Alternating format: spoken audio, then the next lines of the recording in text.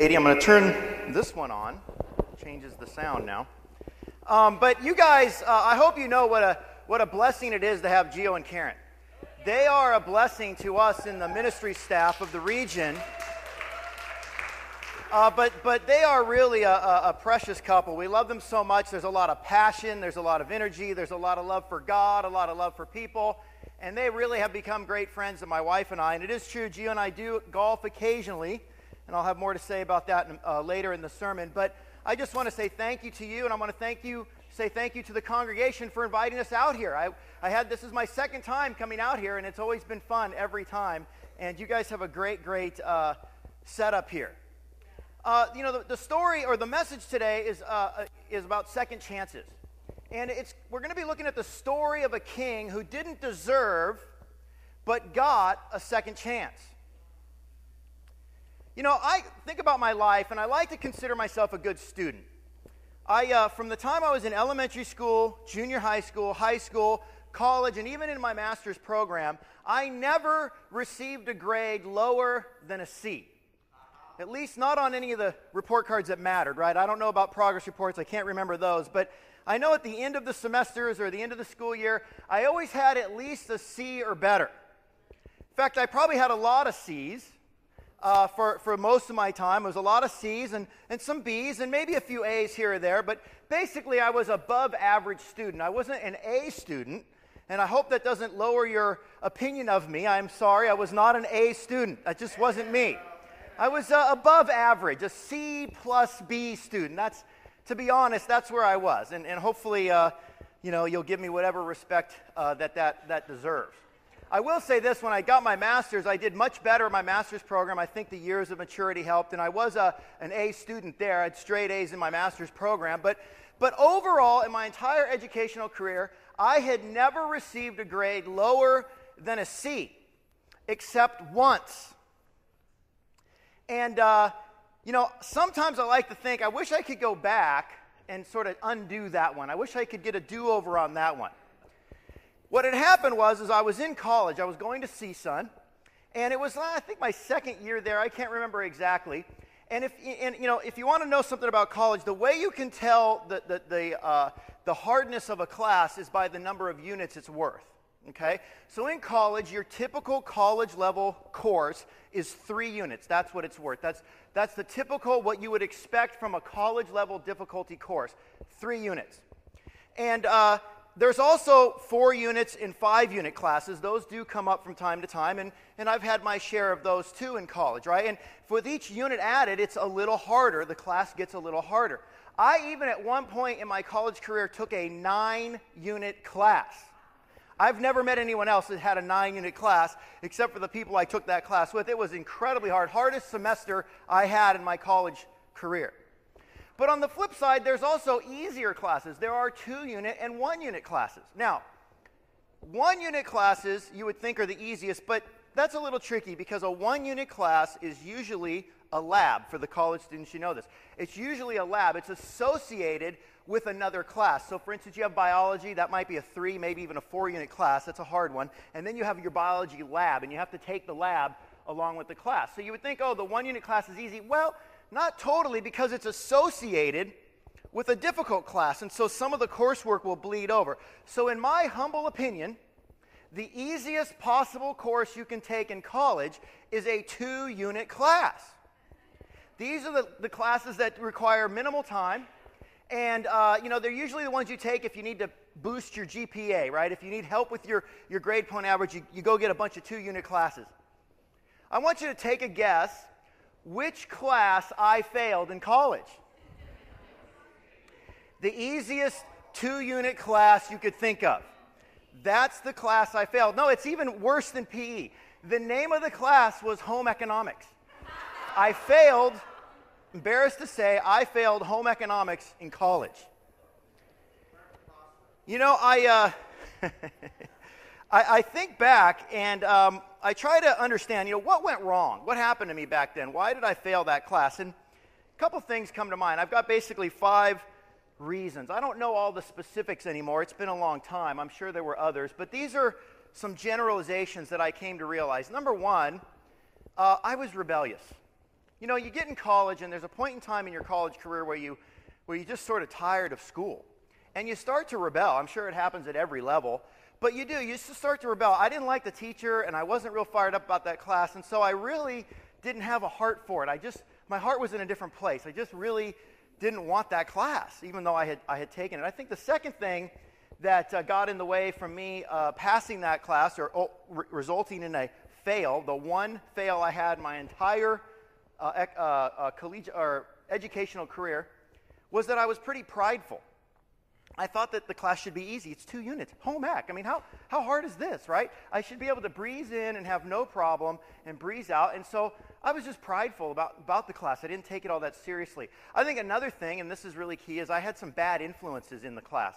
I had a friend from high school, and if you are in college, never take a class with a friend from high school. It's not a good idea. I used to work late, like my wife. I worked when I was doing my undergrad, and I would get off very late. I'd get off at 11, 12 o'clock at night, and the class happened to be a 7:30 in the morning class. So it was hard to get there, and I'll tell you, I'd show up a little late, and there would be my friend standing by the door, and it was much easier to go get breakfast than it was to go to class. So I had a bad influence. I think also I compromised a lot. I compromised my own study habits, right? I just didn't put the energy and the time into it. I lowered my own standards. I barely even went to the class. No wonder I failed it, right? I missed it quite a bit. And then lastly, I was careless. I didn't focus when I needed to. I didn't put the time and energy into the textbooks. I just was careless about the class in general. And for all those reasons, and I'm sure there were others, but for all those reasons, I ended up with an F. You know, I wish sometimes I could go back and retake that class. It would be nice to sort of retake it or somehow undo it and get it off of my record. Have you ever wished you could have a second chance at something? Have you ever thought about it? Maybe it was a class for you, or maybe it was something else, a failed job or a relationship or whatever, and if you could go back in time, you could identify what went wrong, you would go back and you would do it differently, right? Well, today we're going to look at the story of a king who didn't deserve it, but he got a second chance. Turn with me over to 2 Chronicles chapter 33. 2 Chronicles chapter 33.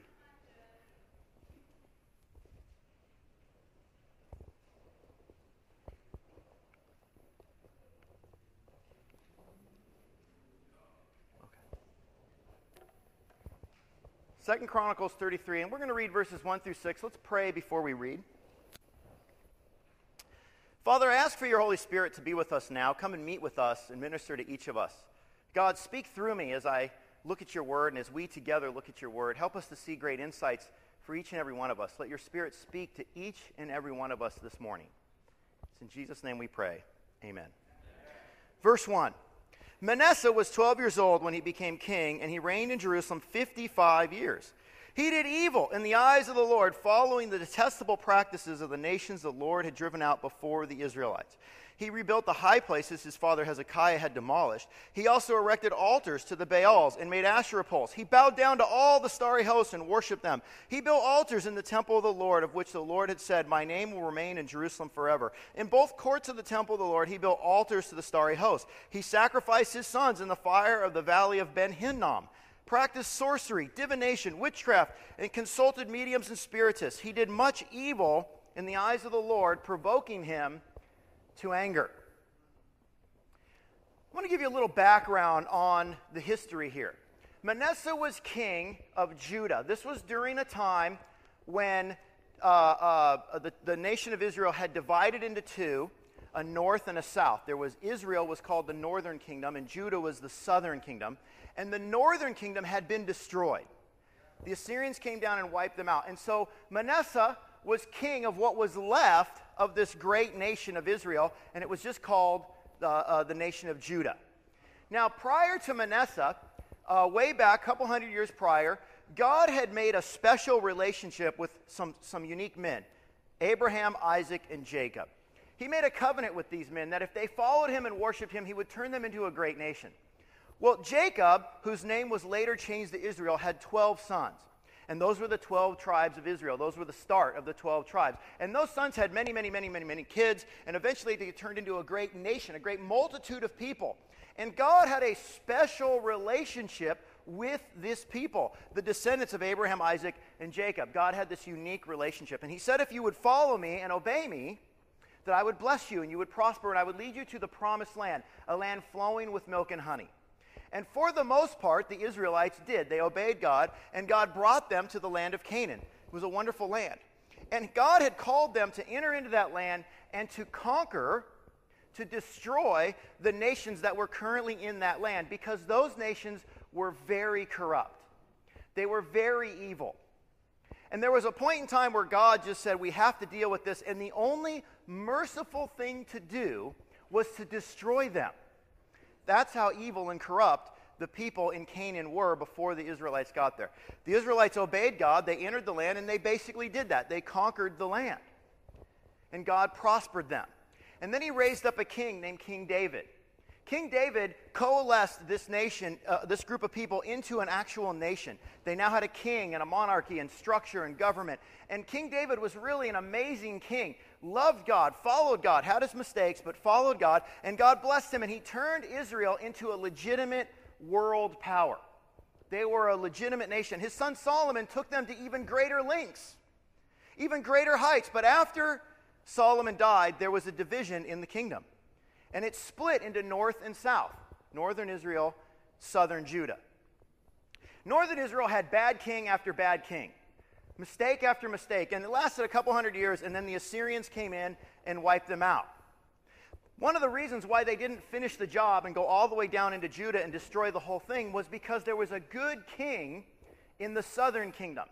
The southern kingdom, the kingdom of Judah, had a lot of good kings. There were some bad towards the end, and they eventually were taken out also. But for a time, they had several good kings, and one of them was a man named Hezekiah. He was a great king of Judah. And it was because of his righteousness and his relationship with God that really stopped, God ultimately stopped the Assyrians from invading all the way and taking out the entire nation. It was really Hezekiah and his incredible walk with God and his faithfulness to God, in spite of his mistakes, that Judah was spared. Manasseh was the son of Hezekiah. And the Bible says that Manasseh did evil in the eyes of the Lord. That he went a completely different direction away from his father Hezekiah. And this begs the question, what happened? What happened that Manasseh would go such a completely different direction? Well, I think we could look back at the scripture here that we just read, and we could probably identify a couple of generalities. We probably can't be specific. None of us were there. The Bible doesn't give us exact details, but I think we can learn some generalities. We can make some assumptions. I think right off the bat, in reading this, we can see that Manasseh was rebellious. I mean, there's really no other way to think about it. He was just flat rebellious. His father led the people in a specific way, in a specific direction, in a way that was right with God, and Manasseh chose a completely different path. That is rebellion. He went in a completely different direction. I think we could argue that there was some pride in Manasseh's heart. I don't think Manasseh just thought to himself, oh, I want to be a rotten person, I want to be a rotten king. Maybe not at the beginning anyways, but maybe he thought his way was better. You know, maybe he failed to see the lessons of his father Hezekiah. Maybe he failed to make the right connections, and so in his pride, he thought he had a better way. And so he had a whole different policy for the nation of Israel under his leadership, which lasted 50 some odd years. I think we can make a good argument that Manasseh had bad influences in his life. We're not going to look at it, but in Kings, there's a parallel account to this passage in the book of Kings. And in there, it mentions that Manasseh killed many innocent people. You know, most scholars believe that Manasseh was responsible for killing some of the prophets of God. His father Hezekiah had one of the greatest prophets that ever lived as one of his advisors. And it was largely why Hezekiah made good choices. He had good advisors. He had good prophets. A man by the name of Isaiah. You can't miss Isaiah when you read the Bible. He's there. One of the largest books in the Bible. If you close your Bible and just open it to the middle, you'll probably open to the book of Isaiah. Isaiah was one of the greatest prophets. And he was an advisor to Hezekiah. You know, most scholars believe that Manasseh had Isaiah put to death by sawing him in half. Manasseh chose other advisors. He chose spiritists, diviners. He chose foreign priests to foreign gods, to false gods, to foreign worship. that's where Manasseh got his input. He had bad advisors. I think we could argue that Manasseh compromised a lot. He compromised. I don't know where it started, but he compromised. How did he compromise? Well, I think a good argument can be made that Manasseh, when he eventually came into power, most people believe that, one king was in power, and then when his son was crowned king, they probably co-led. So there was probably an overlap between Hezekiah and Manasseh. And then when Hezekiah finally died, Manasseh went out on his own.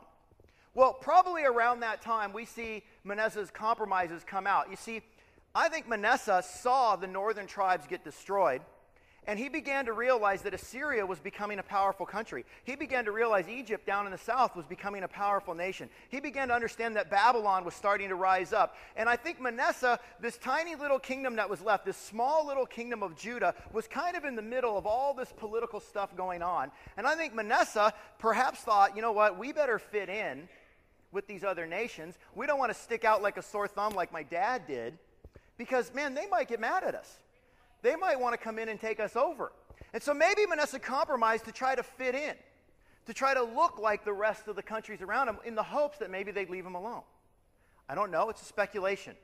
I think we can also, without a doubt, come to the conclusion that Manasseh was careless. It says that he put altars in the very temple of the Lord. He had no care for the integrity of their ancestral religion. He didn't take care of it. He didn't nurture it. He compromised it. He was loose with it. He was careless. I think all these things could be said about Manasseh and his leadership and why he chose to go on a wrong road. Why he chose to go down the road he went, which we will see was ultimately the wrong road. I think all those things played into it. The truth is, if we all get very honest with ourselves, every one of us in this room has a little bit of Manasseh in us. That's just the truth. Maybe some more than others, but we all have a tendency for rebellion. Have we ever not rebelled at some point in our life? We all have a propensity to be prideful. We all have been guilty of having some bad influences in our life. We've all compromised somewhere, either our values, our integrity, even maybe our faith, and we've all been careless at some point in our walk with God or in our actions, have we not? Are we not all a little bit like Manasseh to some degree? Turn with me over to verse 7. 2 Chronicles, verse 7. Let's read on. He took the carved image he had made and put it in God's temple, of which God had said to David and to his son Solomon, in this temple and in Jerusalem, which I have chosen out of all the tribes of Israel, I will put my name forever. I will not again make the feet of the Israelites leave the land I assigned to your forefathers. If only they will be careful to do everything I have commanded them concerning all the laws, decrees, and ordinances given through Moses. But Manasseh led Judah and the people of Jerusalem astray, so that they did more evil than the nations the Lord had destroyed before the Israelites. Now, what a powerful condemnation of Manasseh. He was guilty of more evil than the people that they had destroyed when they first entered into the promised land. That's what God said about Manasseh, his choices, and his leadership in Judah. And you've got to understand how powerful of a statement that is, because as we said before, the people that were there before the Israelites moved in were practicing human sacrifice. There was no such thing as human rights. The immorality was off the charts. The idolatry, the false worship, the lack of truth, the ungodliness, the unrighteousness was off the charts. And the Bible says that Manasseh was worse than the people that they disposed a couple hundred years prior when they first entered into the promised land. I don't know if Manasseh won the award for worst king ever, but he was certainly a nominated member. He was certainly one of the guys that got the nomination for worst king. I like to golf. Gio mentioned that we like to golf, and, I appreciate him being humble and acknowledging that I do beat him every time we play head-to-head competition. It is one of the most encouraging moments for me. It builds my faith. He's incredibly humble that way. But one of the things about golf, if you ever get a chance to watch, just watch for a minute. I know some of you are like, I can't watch, I'll fall asleep. It's actually a great game. It's a lot of fun. But if you ever notice when you watch golf, it seems like it takes forever for the guy to hit the ball. Right? They walk up there and they do this and they get this and they do this and they do this and they look around and and it just seems like they're going to take forever. You ever know do you know what they're doing when they're doing all that? They're focusing on their alignment. It's called setup. Setup is extremely important in golf because your alignment has to be correct in order for the ball to go where you want it to go. Your feet have to be in alignment, your knees, your hips, your chest. So when you make your swing and you make contact, that club face is going to hit the ball where you want it to hit it. And that ball is going to go where you want it to go. If you're off just a little bit, if one foot is a little too far back, if your hip is a little crooked, if your shoulder isn't tilted right, when that club face hits that ball, it might be off by a fraction of an inch. But after 10 yards, the ball is off by 5 yards. And after 20 yards, the ball is off by 10 yards. And after 30 yards, the ball is off by 20 yards. And so on it goes downrange. And the farther the ball goes, the worse off the ball is going to be. And the worse your alignment, the worse your alignment is, or your setup, the more off it is, the worse the shot's going to be. Sometimes shots can veer off 30, 40 yards off target. You might end up in the water or out of bounds. How's your alignment today? How's your spiritual alignment doing at this time? Are you thinking about your life? I want you to think about your life for a minute. I want you to consider, where am I off? Is there rebellion somewhere in my heart at this hour? I don't know how it started with Manasseh. But one thing I know is Manasseh at some point got his setup wrong. He got his alignment wrong. And he got on the wrong road. And the further down that road he went, the worse it got. Things go from bad to worse when your alignment, when your setup is off. And that's exactly what happened with Manasseh. He went from bad to worse. How about you? Have you ever said to yourself, how did I get here? How did I get to this place? My wife shared about her challenge in college with credit cards. It started with, $5, $6 charge at Denny's. No big deal, right? You don't notice it. It's imperceptible. The alignment is off. And then as time goes on, the further on she goes down that road, next thing you know, it's thousands of dollars of debt. You may not think seeing pornography in an instant or in a moment for a short time is all that bad, but if you persist, where does it end up? It'll end up in possibly an addiction. It'll end up in ruining relationships. You may not think that having a glass of wine every night after dinner in and of itself is a big deal, but if it's not being corrected as you go, if you're not being careful as you go, what happens? It can become alcoholism. You may not think being alone in a car with that man or that woman is that big of a deal. Hey, it's not in the Bible. The Bible says I can't be alone with this person until there's an affair, weeks, months later. I mean, we all know this principle. If we get off early on and we continue on that off path, it only goes from bad to worse. You cannot, sort of meander along just slightly off. It's always going to veer at some point. You're always going to end up at a place where you turn around and go, how did I get here? I went from bad to worse. Look with me over at verse 10. The Lord spoke to Manasseh and his people, but they paid no attention. So the Lord brought against them the army commanders of the king of Assyria, who took Manasseh prisoner, put a hook in his nose, bound him with bronze shackles, and took him to Babylon. In his distress, he sought the favor of the Lord his God and humbled himself greatly before the God of his fathers. And when he prayed to him, the Lord was moved by his entreaty and listened to his plea. So he brought him back to Jerusalem and to his kingdom. Then Manasseh knew that the Lord is God. The passage starts off with a very chilling statement. It says that God was speaking, but nobody was listening. God speaks to us consistently. He speaks to us through his word, through conscience, and he does so consistently, but there is a point in time, and every one of us needs to be warned, myself included, there is a point in time where we stop hearing. And that's how bad things got with Manasseh and the people of Israel. They no longer heard God. They no longer heard that voice suggesting a course correction or a realignment. How about you? Are you starting to lose that voice of God in your ear? Are you starting to miss it? Are you starting not to hear it anymore? Is it fading? Is it getting ever so quiet and quieter and quieter and quieter till you can't hear it anymore? That's where Manasseh had gotten to. He had gotten to this place where he no longer heard God. He no longer heard the warnings. So God acted. The amazing thing about God is that if we don't hear him, he'll eventually act. It's not a promise. It's not a guarantee. God is not under any obligation to warn us or even to act in our life on our behalf. Absolutely none. He's God. He's under no obligation, but the fact is, he will. He will warn, and if we don't listen, he will act. And how did he act? Well, he had the Assyrian commanders invade down into Judah. And what did they do? They put a hook in Manasseh's nose. This is a picture of the king with a hook in his nose.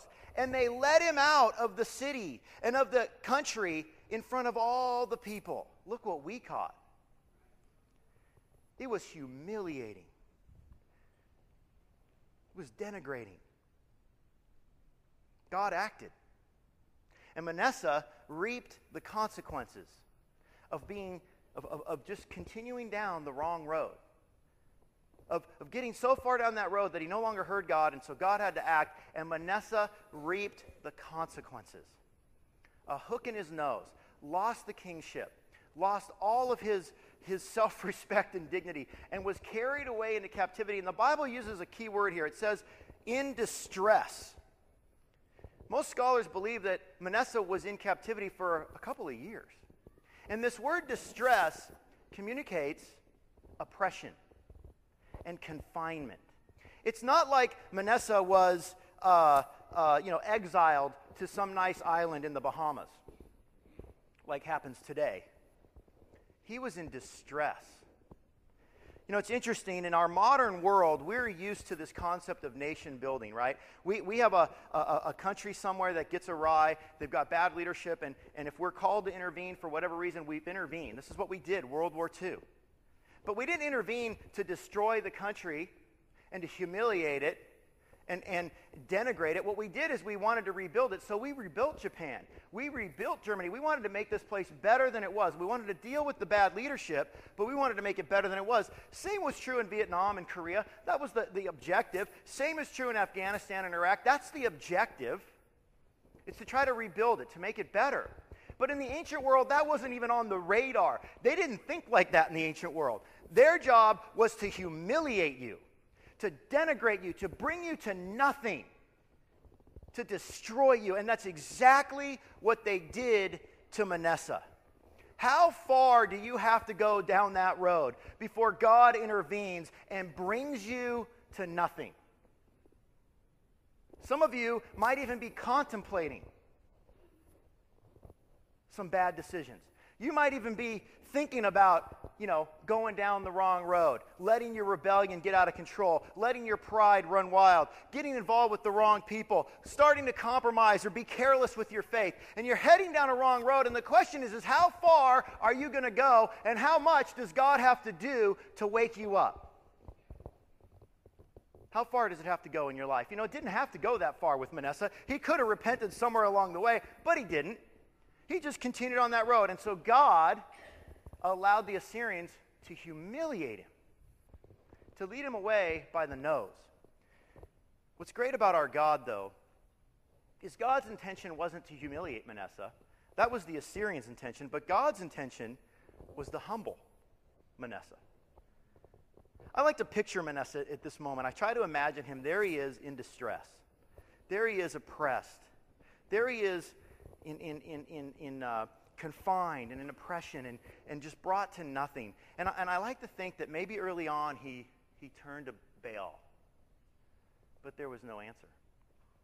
And then maybe he turned to Asherah, and there was no answer. And then maybe he turned to Molech. Hey, I sacrificed children to you, and there was no answer. And then maybe he tried to find his advisors, the diviners, the spiritists, and they didn't have any answers. And at some point in his distress, he started to remember his dad.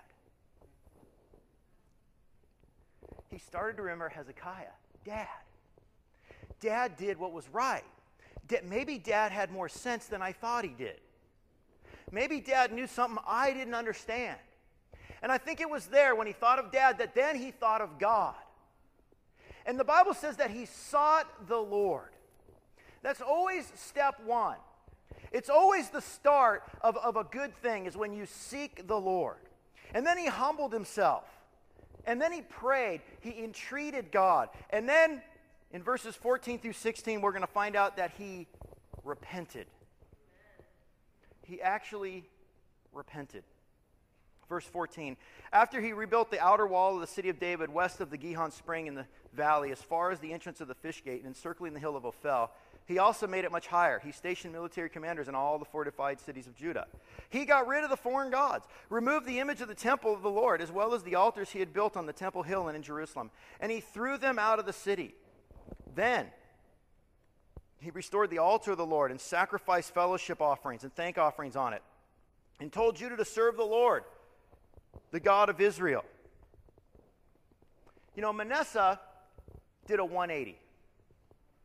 But the 180 came after the distress, after the difficulty, after he had been brought to nothing, and he had to turn to the only answer he could think of, his dad and the God of his dad. And then Manasseh, once he got there, he sought the Lord, he humbled himself, he prayed, and then he changed. Have you done that? Have you had a chance in your life to seek the Lord? Have you humbled yourself? Have you prayed to God and then gone about making the changes necessary to be right with God? If that's not something you've done, then it's something you must do. It's something that you've got to come to terms with. If it's something you've done in the past, maybe you've, like we all do, gotten on that wrong road again. And maybe you need some course correcting. And guess what? Course correcting is always the same pattern. Seek the Lord, humble yourself, pray, and then go about changing. And that's exactly what Manasseh did. He was actually restored to his kingdom. Now, I think the Assyrians, when they restored him, they thought, okay, we humiliated this guy enough. We've embarrassed him. Let's put him back in power, and he'll be our little puppet. But God had other plans. God had seen an actual change in the man's heart. And so really God was behind the scenes working through the Assyrian commanders, and they gave Manasseh the throne back. He got to go back to Judah and be king again. This is the story of a king who didn't deserve but got a second chance. He was restored to the throne in Judah. You know, sometimes I think some of us can feel like, I've had all the second chances I can get, or you know what, I've gone too far. There is no hope for me. And I want you to hear that I doubt you went as far as Manasseh.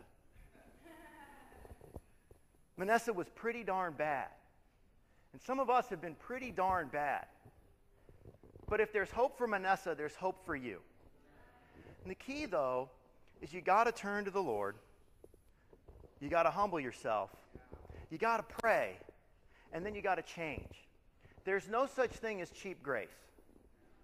God's not interested in lip service, in verbal changes. God is interested in the complete package. Both the language and the actions need to change.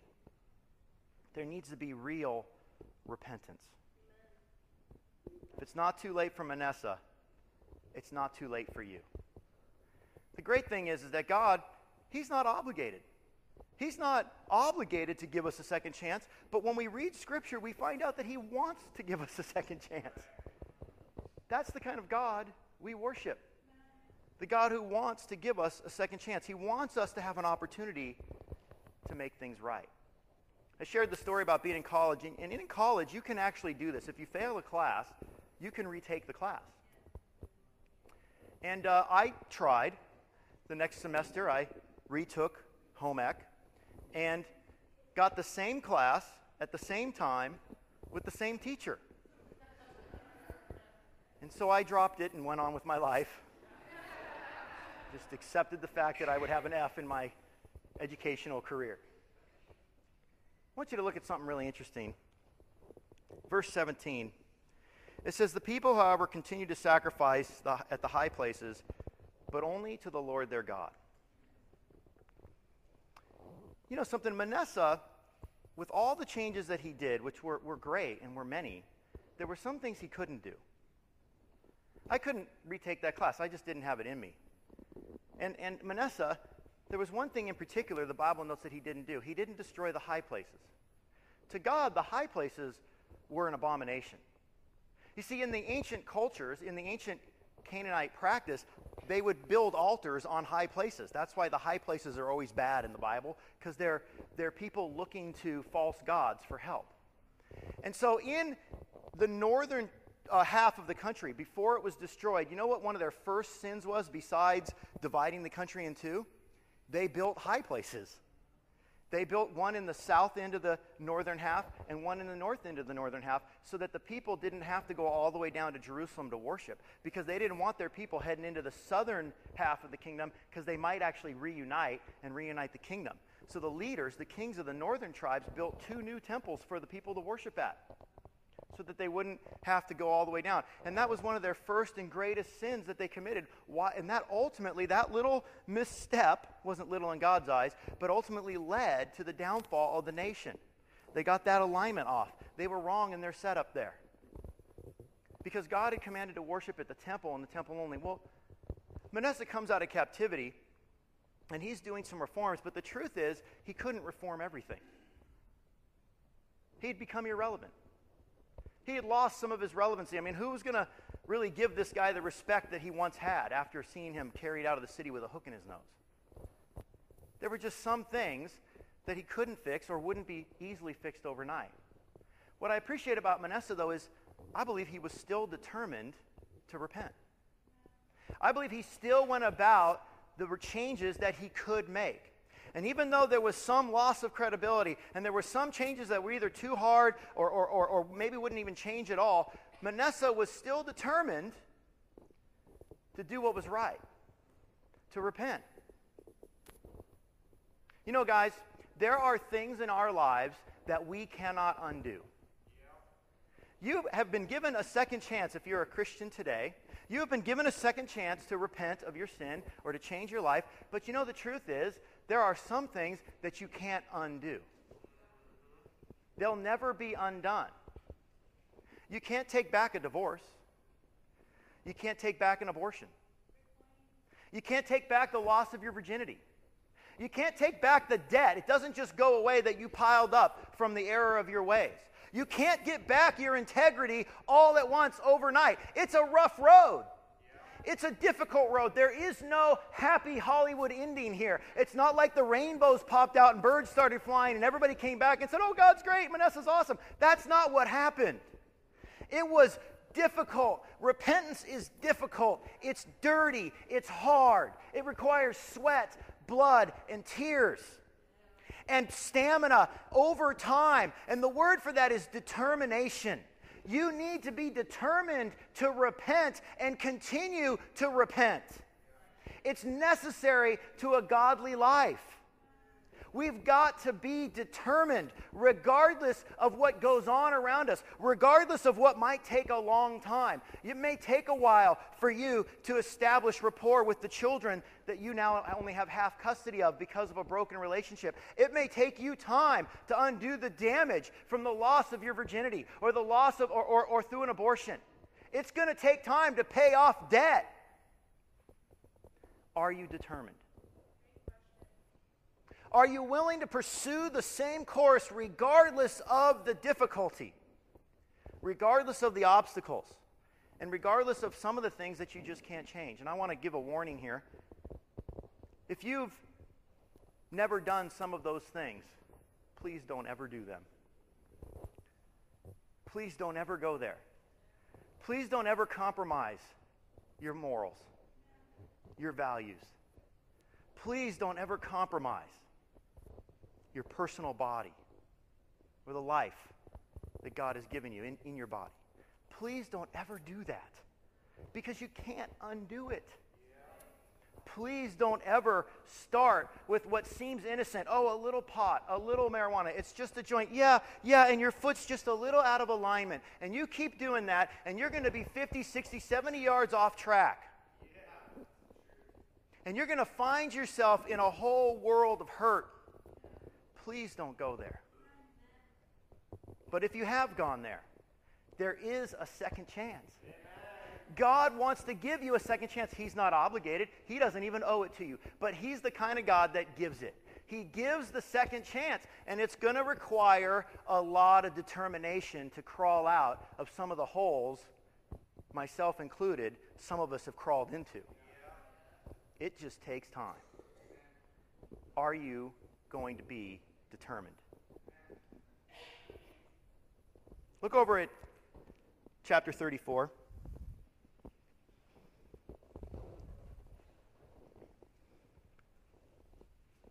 Verse 1. Josiah was 8 years old when he became king. And he reigned in Jerusalem 31 years. He did what was right in the eyes of the Lord and walked in the ways of his father David, not turning aside to the right or to the left. Josiah was Manasseh's grandson. Manasseh's son was a man by the name of Amnon. You can read it just prior to that there in verse 21. Amnon was a bad king. When he took over, he followed in the footsteps of his father Manasseh before he repented, only reigned 2 years and then was killed by his own court. You know, Manasseh couldn't take that one back. He couldn't take back the loss of his son or the children that he sacrificed in the fire. But he had a grandson, a man by the name of Josiah. And Josiah was most likely born during the time of Manasseh's repentance. After Manasseh had been in distress and in captivity for whatever years it was, after he had been restored and he went about determined to make changes, Josiah was born during that time. And I don't know if Josiah and Manasseh actually had a physical, knowing each other type relationship. Maybe Josiah knew his grandfather early on in his life, and maybe he was able to hear the stories of his grandfather Manasseh. And maybe Manasseh was able to impart to him the things that he couldn't give to his own son Amnon, the changes he had made, the rightness of the road that he was on now. Maybe he was able to do that. Or maybe Josiah just heard it from the advisors that were around him. Maybe he just heard the story of his grandfather and the great change that came over his grandfather. But the point is that Josiah went on to become one of the greatest kings in all of Israel. In all of Judah, he was one of the best. And I want to encourage you this week, if you haven't read your Bible, you don't have a plan for your Bible this week, I want you to take time and read chapter 34 this week and follow the story of Josiah. Josiah was awesome. He restored, not only did he do more reforms than his father, but he even went further than almost every other king in Judah was able to go. Josiah got reforms that no other king before him could do. He was one of the greatest kings Judah ever had. And so Manasseh, the story of a king who didn't deserve but got a second chance, got a second chance. He got second chances, plural. He got a second chance in his own life. He got a second chance to right the ship that he was in. There were things that he couldn't change. There were other things that were going to take time. But he stayed determined. He did that 180 and he stayed determined. And then he got another second chance. Second chance is with his grandson Josiah, who went on to become one of the greatest kings Israel ever had.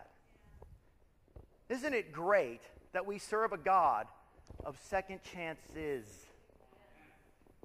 A God who keeps giving. He's not obligated. He doesn't have to. There's nothing in the book that says he has to. But he's willing to not only give you one, but then more. Yeah, there's going to be things that may take time or may not be able to get undone. But there's other things that he's going to give you another chance at. I want to close with a story. This is a great couple in our ministry. This is the Washingtons, Lamont and Chrissy. They are very dear to the ministry in the San Fernando Valley. Their story is incredible. Lamont and Chrissy came together and began dating. They weren't disciples, they weren't Christians, and like all of us, they went down the road of rebellion, pride, bad influences, compromise, carelessness, and a few other things to boot. And that road went from bad to worse, like it often does. They ended up homeless. They lost custody of their children. There was drug addictions. There was violence. There was a whole world of hurt going on. And they were in distress. They were in a lot of distress for a long time.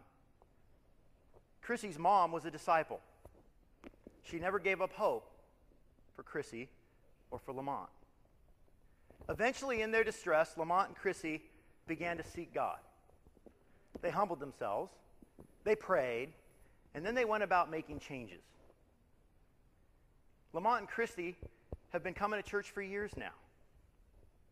They have been determined to change. They are a fixture in our ministry. They're there every Sunday and every Wednesday. I mean, everybody knows them. They're always there. They're always a part of things. They're a fixed presence in our ministry. They are determined to stay the course, to do that 180 and stay the course. And they both became disciples years ago. And they've lived an incredible, faithful Christian life. There's a lot of things they can't undo. There's a few things that are going to take more time before they're undone. But they're determined. This picture was taken at the baptism of their second son, Dustin.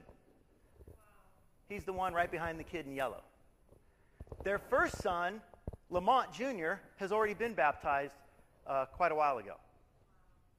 You see, God gave them a second chance. He gave them their kids back, and He gave them a home. They're homeowners. But then He gave them second chances. Both their oldest kids are now disciples. This is the God that we serve. The God of second chances. Amen.